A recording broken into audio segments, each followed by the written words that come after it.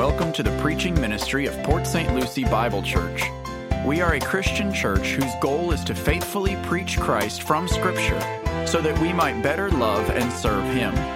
We pray that this message from God's Word would engage your mind with the truth and inspire your heart to obey Christ. Here's today's message. You could turn your Bibles to Luke chapter 24, and as you do, I'm going to read one other passage as we prepare for our text today. This is going to be from Luke chapter 16, a very familiar parable of the rich man and Lazarus. And Jesus' ministry now, it's coming full circle. What he preached during his earthly ministry is now coming to complete fruition, as we will see in the parable of the rich man and Lazarus. I'm just going to read the end of it. If you're familiar with the parable, there were a rich man and then a poor man who died. The rich man was suffering in Hades and wanted Abraham to send Lazarus to go warn his brothers, warn them not to come to this place. The suffering is too great. This is how it played out. The man said, "Then I beg you, Father Abraham, that you send him to my father's house," meaning Lazarus, "send him there, for I have 5 brothers, in order that they may warn them, or that he may warn them, so that they will not also come to this place of torment." But Abraham said, listen to this, "They have Moses and the prophets, let them hear them." But he said, "No, Father Abraham, but if someone goes to them from the dead, they will repent." But he said to him, "If they do not listen to Moses and the prophets, neither will they be persuaded, even if someone rises from the dead." What do we have in our passage today? Christ has risen from the dead, and yet they still do not believe. Where do you think Jesus is going to point them? Moses and the prophets. He's going to redirect them to believe Moses and the prophets. We are in Luke chapter 24, as I said earlier, and we are nearing our conclusion through this study through the Gospel of Luke. Wonderful, incredible study it has been. For the benefit of those who weren't able to be with us last week, I'll offer a little bit of background before we pick up where we left off at verse 25.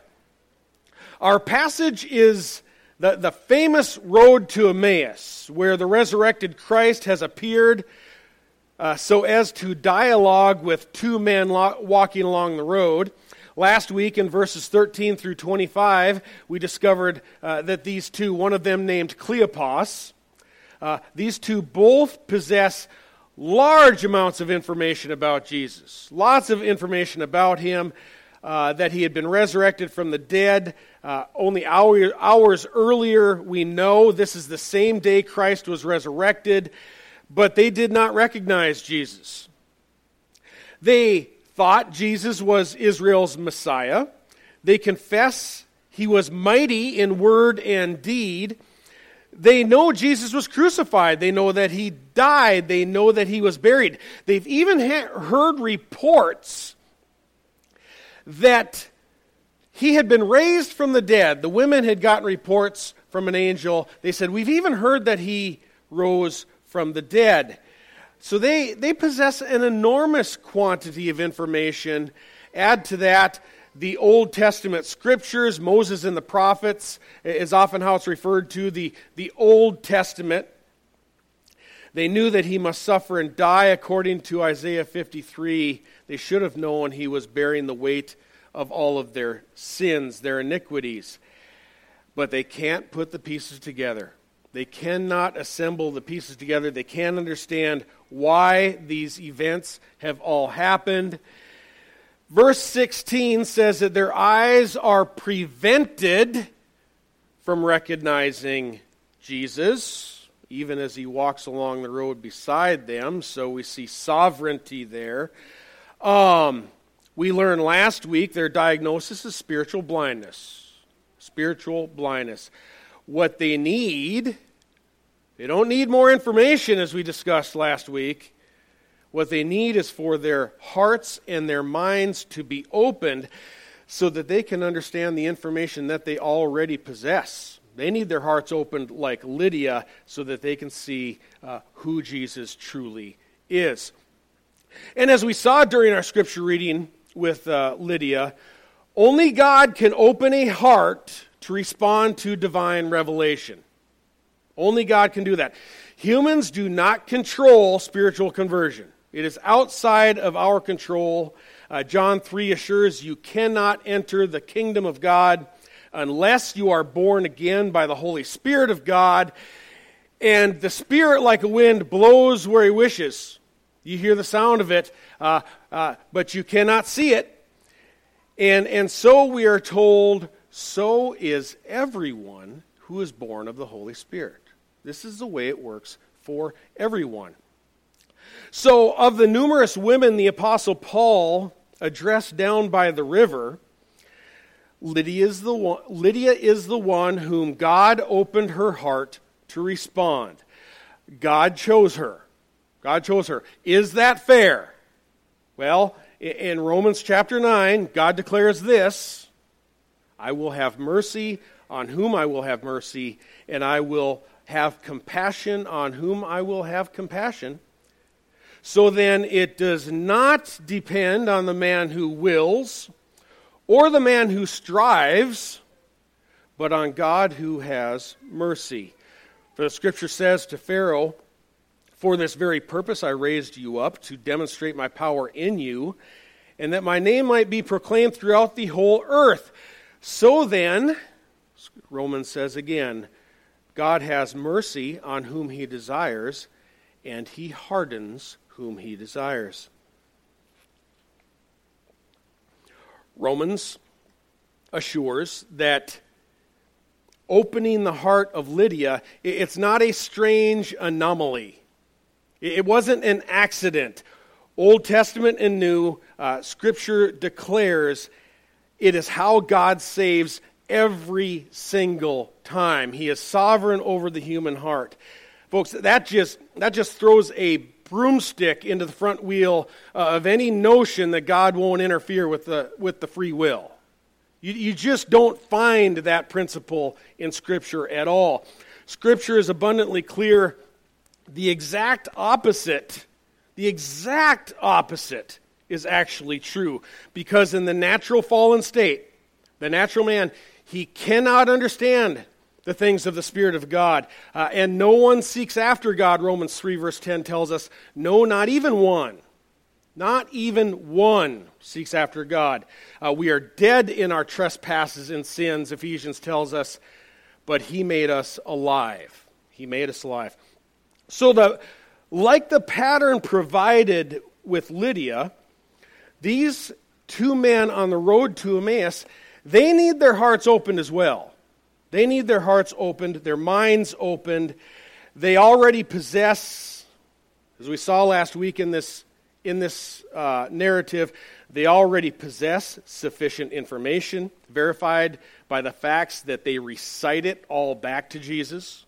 They recite all the information back to Him. What they lack is spiritual regeneration of the heart that would enable them to believe and to respond to the information that they already possess. They already have all the information. So the question I want to clarify today, looking at this passage, is what should be then our trusted or our default method of evangelism? What should be our trusted method of evangelism? I've titled this message, Evangelism According to Jesus. Evangelism according to Jesus. Since you and I are clearly not sovereign, but we rely upon God to open hearts to respond to the things we speak to them, what role has God delegated to us? What has He left for us to do? Because there exists a whole lot of different ideas out there about how people get saved. Last week I shared a story of how one of my family members was prompted to, come to the front of the church and walk through a Christmas arbor. It was a decorated arbor, all for Christmas, and without any direct reference to sin, nor any call to repentance, no direct call to repentance. As people came to the front of the church and walked through the arbor, the pastor then declared each of them saved as they passed through the arbor. Folks, in our passage found in Luke chapter 24, we don't see an arbor. We don't find an arbor. We don't find a prescription for a sinner's prayer, though sinners who receive Jesus Christ as Savior often pray. But we don't find a prescription for that. We don't even observe any form of altar call here at all. You don't find an altar call anywhere in the New Testament. It doesn't exist in the New Testament. In fact, the altar call concept, many are probably already aware of this. It wasn't formulated, or some might say invented, until around the year 1850 A.D., by a man called Charles Finney. You might have heard of him before. That was kind of his concoction that he came up with, and it caught a lot of traction. But we don't see that in this passage either. By contrast, the evangelistic method that we see by Jesus in Luke chapter 24 is the same approach that we see repeatedly throughout the Bible, and it reveals how people actually get saved. Folks, this really needs to affect our evangelism. This passage really needs to affect our evangelism method, our tactics, if we hope to witness genuine conversions of people to Jesus Christ. This passage contains evangelism according to Jesus. I'm going to begin reading from verse 25. Jesus said to them, "O foolish men and slow of heart to believe in all that the prophets have spoken. Was it not necessary for the Christ to suffer these things and to enter into his glory? Then beginning with Moses and with all the prophets, Jesus explained to them the things concerning himself in all the Scriptures." And they approached the village where they were going, and he acted as though he were going further. But they urged him, saying, "Stay with us, for it is getting toward evening, and the day is now nearly over." So Jesus went in to stay with them. When he had reclined at the table with them, he took the bread and blessed it. And breaking it, he began giving it to them. Then their eyes were opened, and they recognized him, and he vanished from their sight. They said to one another, "Were not our hearts burning within us while he was speaking to us on the road, while he was explaining the Scriptures to us?" And they got up that very hour and returned to Jerusalem and found gathered together the remaining 11 apostles, and those who were with them, saying, "The Lord has really risen and has appeared to Simon." They began to relate their experiences on the road and how he was recognized by them in the breaking of bread. All of us who are Christian here today, all of us have a story about how we got saved. If you're a Christian, you have a story. It's usually referred to as a conversion testimony. It's often given before a person is baptized. They will relate their conversion story and how they got saved. This is a short story of how I got saved, they will say. Each Christian has their own. I've got mine. You've got yours, if you're a Christian. But no one's story is more important than any other person's conversion story. These two men, they happened to have their hearts open to recognize Jesus while he was in the process of breaking bread, okay? But the breaking of the bread itself is not an essential element of evangelism. We can know this for sure because the breaking of bread is not present during any of the other New Testament conversions of saints that are recorded in the Bible. The breaking of bread, therefore, is not essential. But it was a part of their conversion story, admittedly, right? But it's not essential for conversion. My wife and I had our hearts opened by God while listening to preaching on the radio. It was radio preaching. There's nothing essential about hearing the gospel on the radio. You don't have to have a transistor radio in order to be saved, any more than I needed to watch somebody breaking bread. More than one here may have been converted at a gospel crusade of one kind or another. That's a glory to God. I'm sure that is very special to those individuals. But I didn't need your gospel crusade any more than you needed my radio, nor did any of us have to watch someone break bread. You follow me? Why? Because none of these are essential to spiritual conversion. They're only incidental to our experience of trusting in Christ. They're merely incidental. It's just how it happened, our experience of being saved. And there's nothing wrong with conversion stories. Nothing inherently wrong with conversion stories unless we begin to make the incidentals of our own story essential for everybody else in order to get saved. Because once the incidentals usurp that which is essential, now you've created a serious problem. At that point, when we say our own conversion story, my conversion story, is the only way that everybody's supposed to get saved, thus we have at that point established a legalistic tradition. A legalistic tradition. It's one of the reasons that we're not an altar call church. Here we're not an altar call church. Because often, once you get into one of those types of churches who are, and that's their business, not ours, but often once you get into one of those types of churches where the coming forward becomes the only way that anybody really gets saved the right way.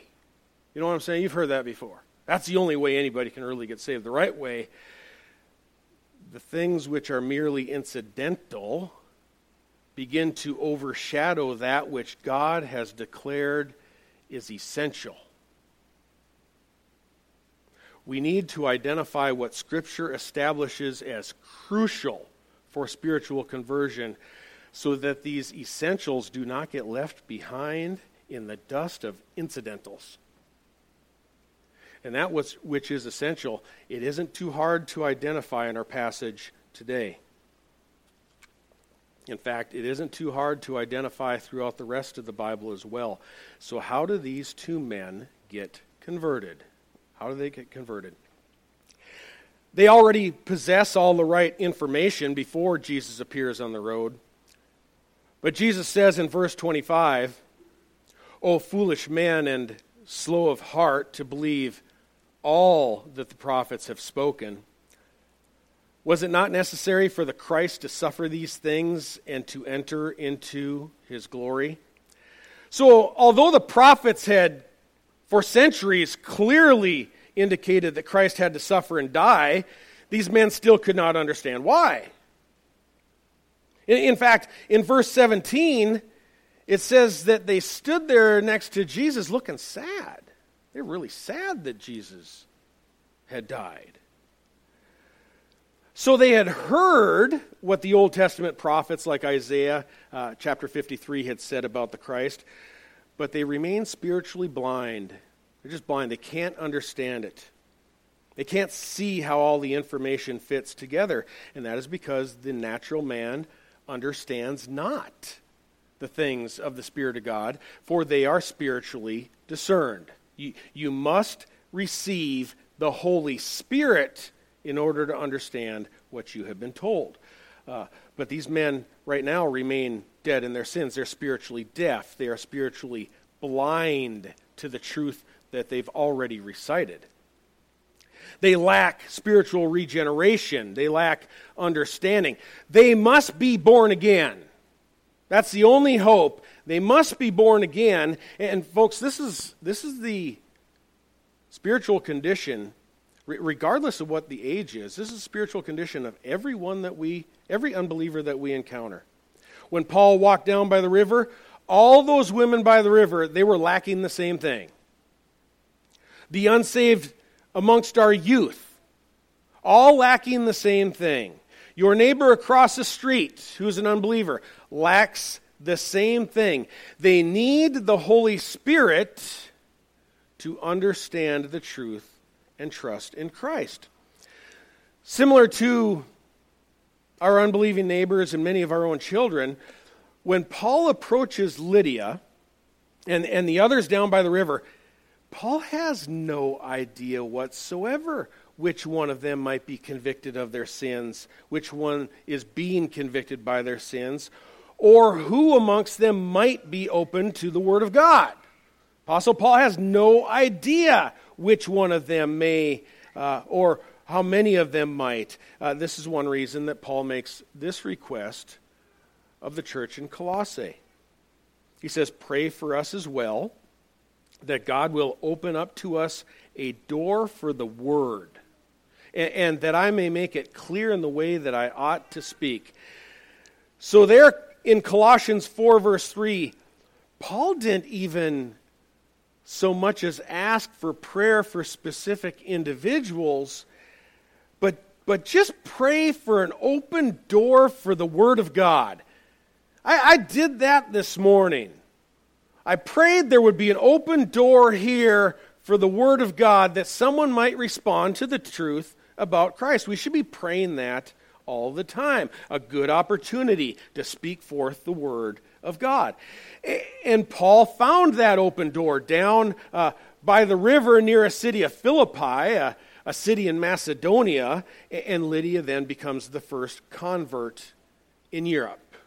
She's the first one to respond. It's famously referred to, as I said earlier at the scripture reading, this is referred to as the Macedonian call.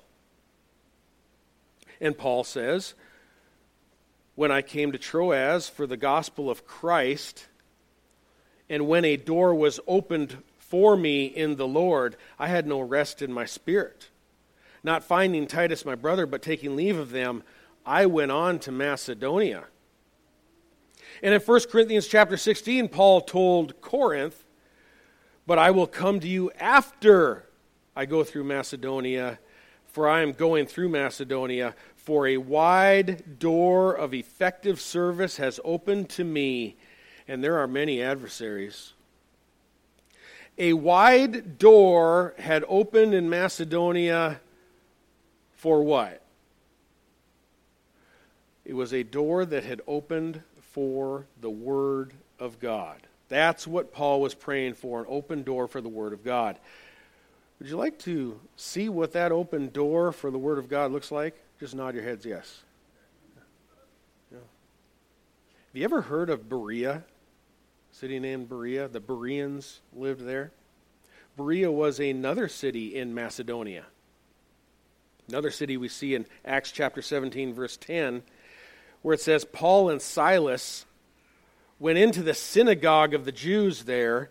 Now these were more noble-minded than those in Thessalonica, for they received the word with great eagerness, examining the Scriptures daily to see whether the things Paul was speaking to them were so. Therefore, it says, many of them believed, along with a number of prominent Greek women and men. Folks, that was an open door to the Word of God. What was Paul's method of evangelism in Macedonia? Very clearly, he and Silas relied on teaching the Scriptures. Teaching the Scriptures. Moses and the prophets. The Old Testament is all they had at that time. The Scriptures were the Old Testament and the prophets. They relied on teaching them while explaining what they reveal about Christ. And Scripture says that the Bereans, they were examining the Scriptures along with Paul and Silas to see if what Paul and Silas were telling them was true. So Paul and Silas were explaining the Scriptures and what the Scriptures said about Christ.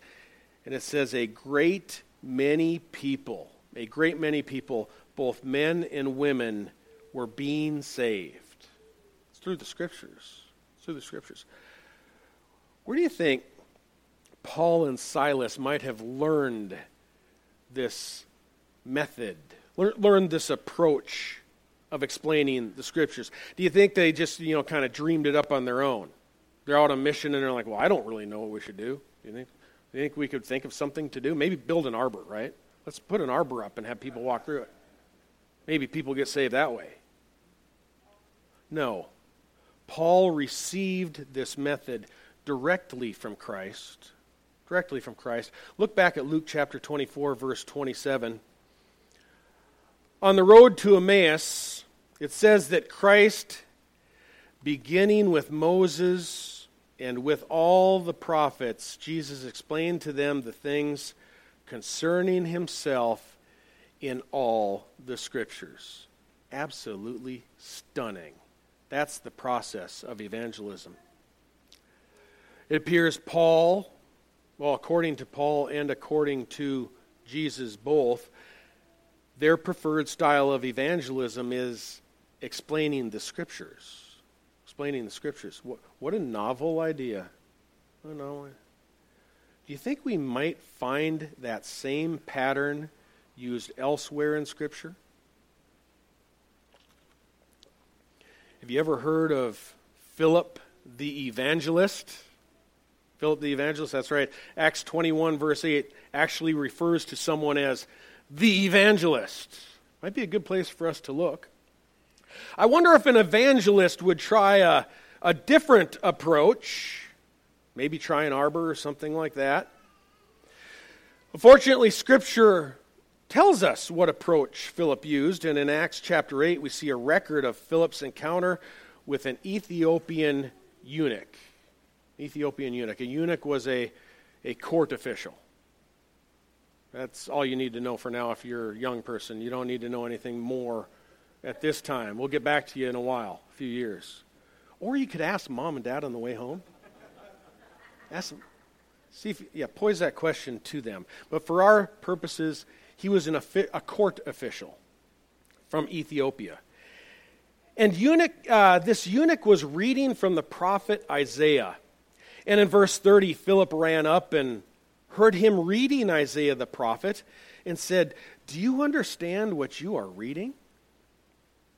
And the eunuch said, "Well, how could I unless someone guides me?" And he invited Philip to come up and to sit with him in the chariot. Now the passage of Scripture which he was reading was this: "He was led as a sheep to slaughter, and as a lamb before its shearer is silent, so he does not open his mouth." And then we are told that the Ethiopian makes this request of Philip. He says this, "Please tell me, of whom does the prophet say this? Of himself or of someone else?" And Scripture says next that, Philip opened his mouth and started sharing his own personal experience about how he came to know Jesus. No, Philip began to share how he heard Jesus preached on the radio, and that was the right way to get saved, and he handed the Ethiopian eunuch a transistor radio. No, not at all. Philip did not draw attention to himself or his personal experience at all. What did Philip the evangelist do? Well, he did exactly what Paul and Jesus do. Scripture says that Philip opened his mouth and began from that scripture of Isaiah, he preached Jesus to the eunuch. Preached Jesus to the eunuch. Passage tells us that eunuch got saved. Preaching Jesus from the Scriptures. Folks, a major clarification is needed in Christ's church. Major clarification. What does the regeneration of the heart, what does the regeneration of the heart hinge upon? What does God use to convert a soul? What is the power behind evangelism? What is really the power behind it? And the answer is spiritual regeneration rests solely in the proclamation and the explanation of Christ in all the Scriptures. That is it. That is all the heart hinges upon, and God's Holy Spirit opening it to respond. It is the approach the Apostle Peter used. 1 Peter 1 verse 23, Peter writes, "You have been born again, not of seed which is perishable, but imperishable. That is, through the living and enduring Word of God." That's how you're born again, says Peter. James, the Lord's brother, wrote this, "In an exercise of God's will," again, it's God's will, "in an exercise of God's will, He brought us forth." That term, brought us forth, means to give birth. In an exercise of God's will, He gave birth to us through, James says, the word of truth. That's how you're born again. Hebrews 4 verse 12 says, "The word of God is living and active, able to divide down to the joints and the marrow," exposing our conscience. That's what the word of God does.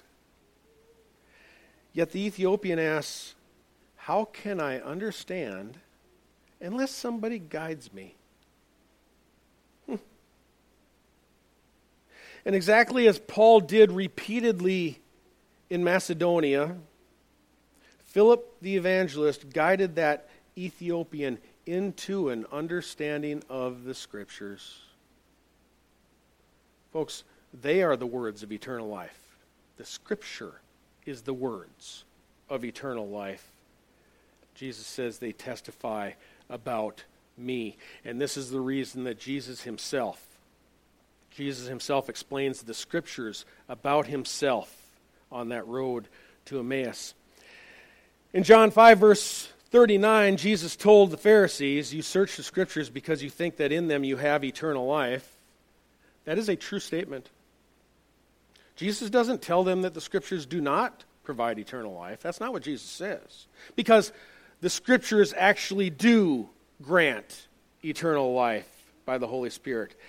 What Jesus is telling them is this: it's that these testify about me, and you are unwilling to come to me that you may have life.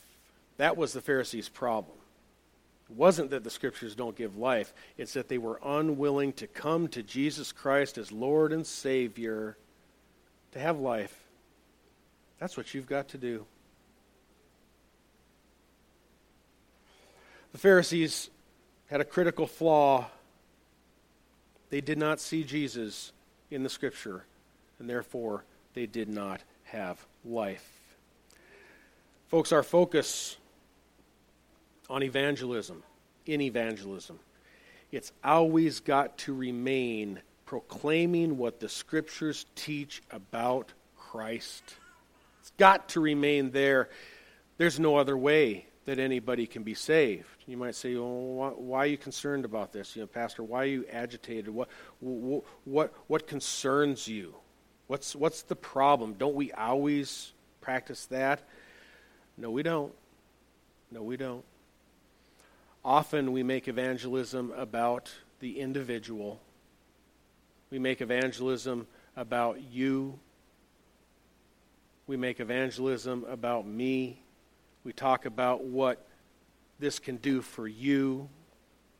What would you like it to do for you? We package the gospel in all kinds of ways that don't explain the Scriptures. make it easy to digest because we don't really want to tell people the truth about how they are dead in sins and they must trust in Christ alone and believe that he bore our sins in his body on the cross. People don't want to talk about that. One of the biggest errors in evangelicalism is this. Here it is. I'll go ahead and say it. One of the biggest errors in evangelicalism today is this, that your personal testimony, the incidentals about how you got saved, those things that kind of surrounded your conversion, is one of the most powerful tools for evangelism. I don't know how many times I've heard that over the years. Pastors will say you need to practice your personal testimony. It's about you. You know it better than anybody else. And it's so important to explain your personal testimony to others. No, it's not. No, it's not. Elevating a personal experience over the Scriptures, over scriptural revelation, that's a grievous inversion. It's an inversion of priorities. And folks, we really need to get over ourselves. We really do. I've done this. I'm no different than everybody else here. I've read books on how to evangelize. I've gone through classes, as you have as well. And I've done this. And when I've shared my conversion story, about how I was listening to Woodrow Kroll on the radio and, all these other different things about me and how it helped me and how I felt better afterwards and my emotions and how it can help your emotions and everything too. You know what you always hear? You've heard it. I know you've heard it. People say, how they respond to your personal story?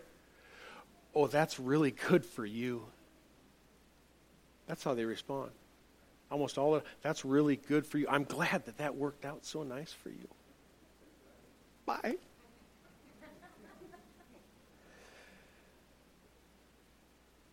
People love talking about themselves. We all love talking about ourselves. But there's no power in it. There's no power in it. And we don't see drawing attention to self as an evangelism method by Paul or Philip or Peter or James or Jesus or any other place in Scripture that I'm aware of. Evangelism is not a discussion about how the incidentals, how they came through the breaking of bread or through listening to the radio or anything else. Evangelism, according to Jesus, is explaining the Scriptures and what they teach us about him. Evangelism is all about him. They alone are the words of eternal life. The divine power of spiritual conversion is manifest only in the proclamation and the explanation of the Scriptures.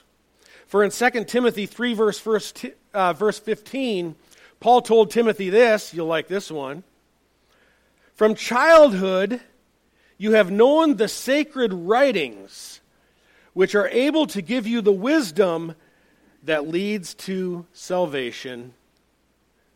Now don't worry, Timothy being a child, when he was hearing those Scriptures, it's only incidental. You don't have to be a child to get saved. It's just part of his story. Don't worry. The Scripture is clear that old people can get saved too. That's fine. In fact, most conversions in Scripture that we see are adults. Most are adults. The children, as we would see in Lydia, if I would have gone one verse further, the children, the household, are usually influenced by the parents. That's quite a responsibility you have, folks. Quite a responsibility, an awesome responsibility. You are a huge influence to your children coming to know Christ. This is why Paul declares to Timothy immediately, this emphasis on the word, immediately after explaining that the Scriptures, the sacred writings, give the wisdom that leads to salvation. Paul then says, "I solemnly charge you in the presence of God and of Christ Jesus, preach the word." Preach the word. And in 1 Timothy 4:13, Paul commands the church, Give attention to the public reading of Scripture, to exhortation and to teaching. Take pains with these things. Listen to this. Be absorbed in them. Be absorbed in them so that your progress will be evident to all. Pay close attention to yourself and to your teaching. Persevere in these things, for as you do, you will ensure salvation both for yourself and for those who hear you. That's what it's about. Preaching and teaching the Scriptures. Scripture alone gives eternal life. Folks, that's why we're a Bible church. We always point to the Scriptures. And 2 Corinthians 4 verse 5 says, we do not preach ourselves, but Christ. We preach Christ. That's a pretty good slogan. We should put that somewhere. We preach Christ, not ourselves. Why? Because, as the eunuch asked, how can I understand unless somebody guides me? Folks, remember that with your children. Remember that with your children. Especially those who are unsaved or you're unsure whether or not they're saved. Don't lock them in their room alone. Tell them to read the Bible on their own.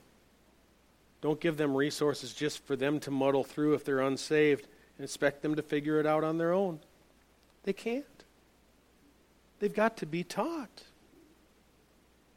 You know, most of the time, the Awana books have some great information in them. Some great information. But most of the time when our youth recite the lessons in Awana, and then we ask them, or we often as we can, we ask them, that's really good. You recited that perfectly. Now can you tell me what that means? Most of the time, what do they say? I don't have a clue. We have to explain to them the Scriptures. Unsaved children cannot self-teach. Scripture declares it's impossible. Folks, be involved with your kids. That's why we offer Sunday school, children's church, kids choir, children's ministries, so that mature Christians can help guide our children into an understanding of everything they need to know about Jesus from the Scripture. And this is what Paul and Philip and Jesus model for adults as well. Adults need the same guidance. Luke 24, verse 27 says, then, beginning with Moses and with all the prophets, Jesus explained to them the things concerning himself in all the Scriptures. And as Jesus did so, verse 31 says, then their eyes were opened, and they recognized him, and he vanished from their sight. They said to one another, were not our hearts burning within us while he was speaking to us on the road, while he was explaining the Scriptures to us? See, their hearts weren't converted through the incidental breaking of bread. It was during the explanation of the Scriptures. Folks, how can we know that it's not bread, wasn't the bread? It's because you scroll down to verse 42 if you got your Bible open. That's a passage we'll study next time. It just so happens that Jesus opens their eyes while he ate fish. So is it in the breaking of bread? Or is it in the eating of fish? Or is it listening to the radio? The answer is it doesn't have to be with any of those. Look at verse 44, a couple verses down. He's with the apostles now. This is the next passage we'll study next time. Look at verse 44 where it says, once again, now with the 11. This is so there's left no confusion whatsoever with what Jesus is doing here. It says, Jesus explained, these are my words which I spoke to you while I was still with you, that all things which are written about me in the law of Moses and the prophets and the Psalms must be fulfilled. Then he opened their minds to, say it with me, understand the Scriptures. Open their minds. Opening the heart. Greek thought, the mind, the heart was the thinking center. It's the same thing.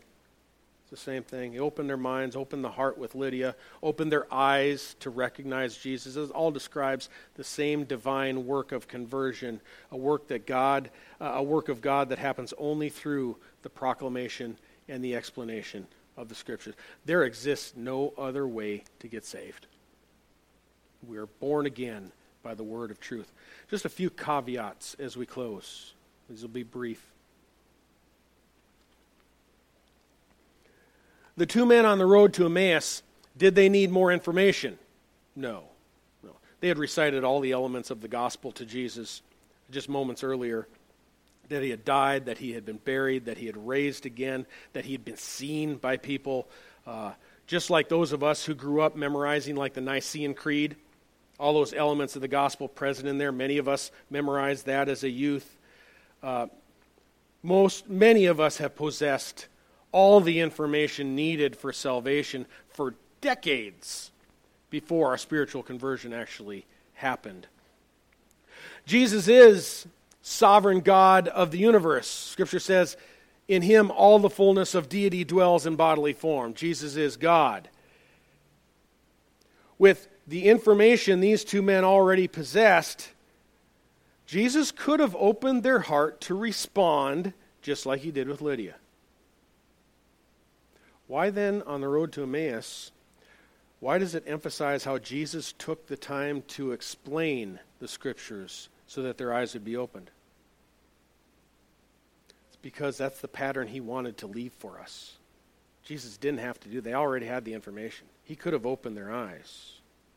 But he wanted to model for us evangelism as he sees it, if we ourselves expect for eyes to be opened. It is no coincidence, by the way, that the Great Commission is coming up next.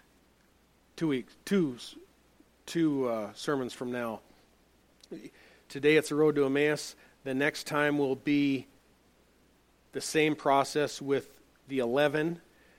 After Jesus has shown how eyes are opened, he's then going to give them the Great Commission before his ascension. That's where we're going in the subsequent studies from now. Jesus is leaving behind the pattern of evangelism for the purpose of the Great Commission that he's going to give them in just a few sentences.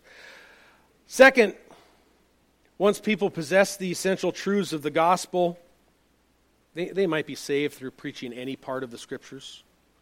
To go to my experience, quote-unquote experience, of getting saved while listening to the radio, my incidentals, they don't have to match yours. I had already possessed the elements of the gospel for decades before I got saved. I had grown up reciting verses and memorizing the books of the Bible, and all of those things for years before I ever got saved. What I needed was for God to open my heart and turn the lights on. God did that for me through a message explaining the Exodus out of Egypt and how through Moses God parted the Red Sea so that Israel could walk through on the promised land, to the promised land on dry ground.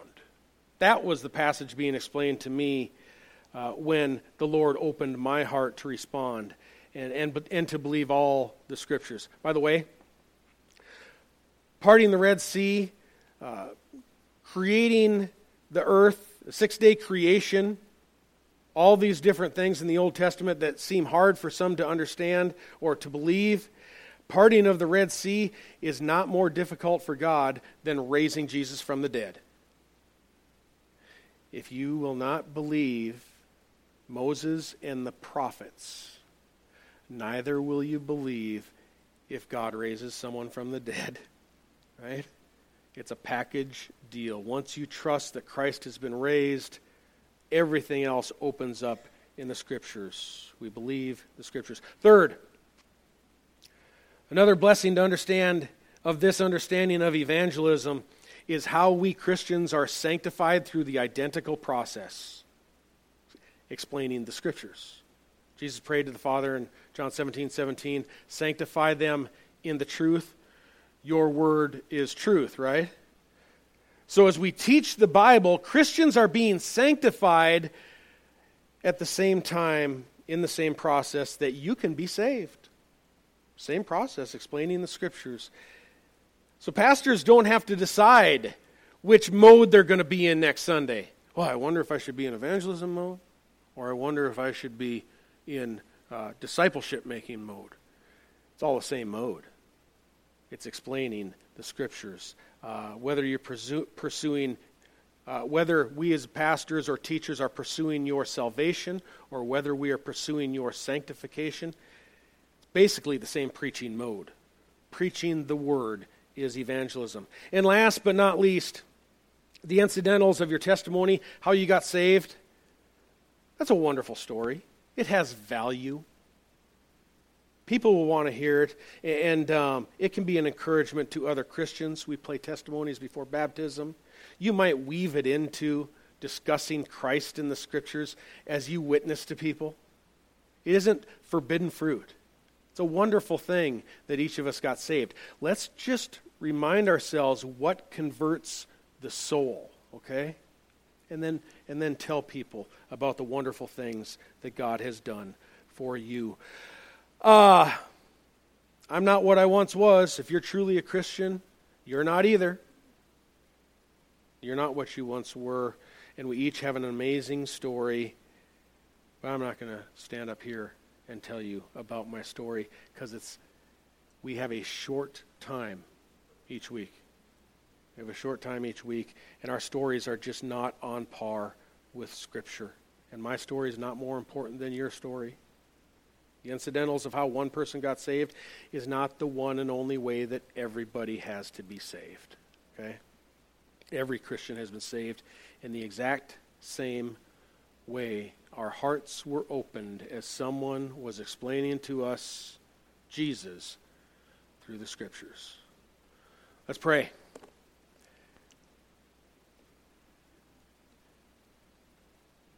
Father, here we are, again marveling at the power in your word. As you have, for nearly 2,000 years now, used it to build your body, Christ's church. Father, as you redeem souls through the proclamation that we are sinners, that we have offended you in so many ways. Lord, that we deserve death, that we deserve hell. And Father, yet when we read through the Scriptures and look at what you've done for us through Jesus Christ, your one and only Son, we see that he lived that life that is pleasing to you, that he was willing to hang on a cross, to suffer, to die, to be buried. Then you made him alive again. Lord, that's power. That's power. We pray here right now, if there's anyone who has not trusted in Christ or believed that he is the Messiah whom you sent, Lord, we would beg of the Holy Spirit that they would be made alive today. In Christ's name we pray. Amen.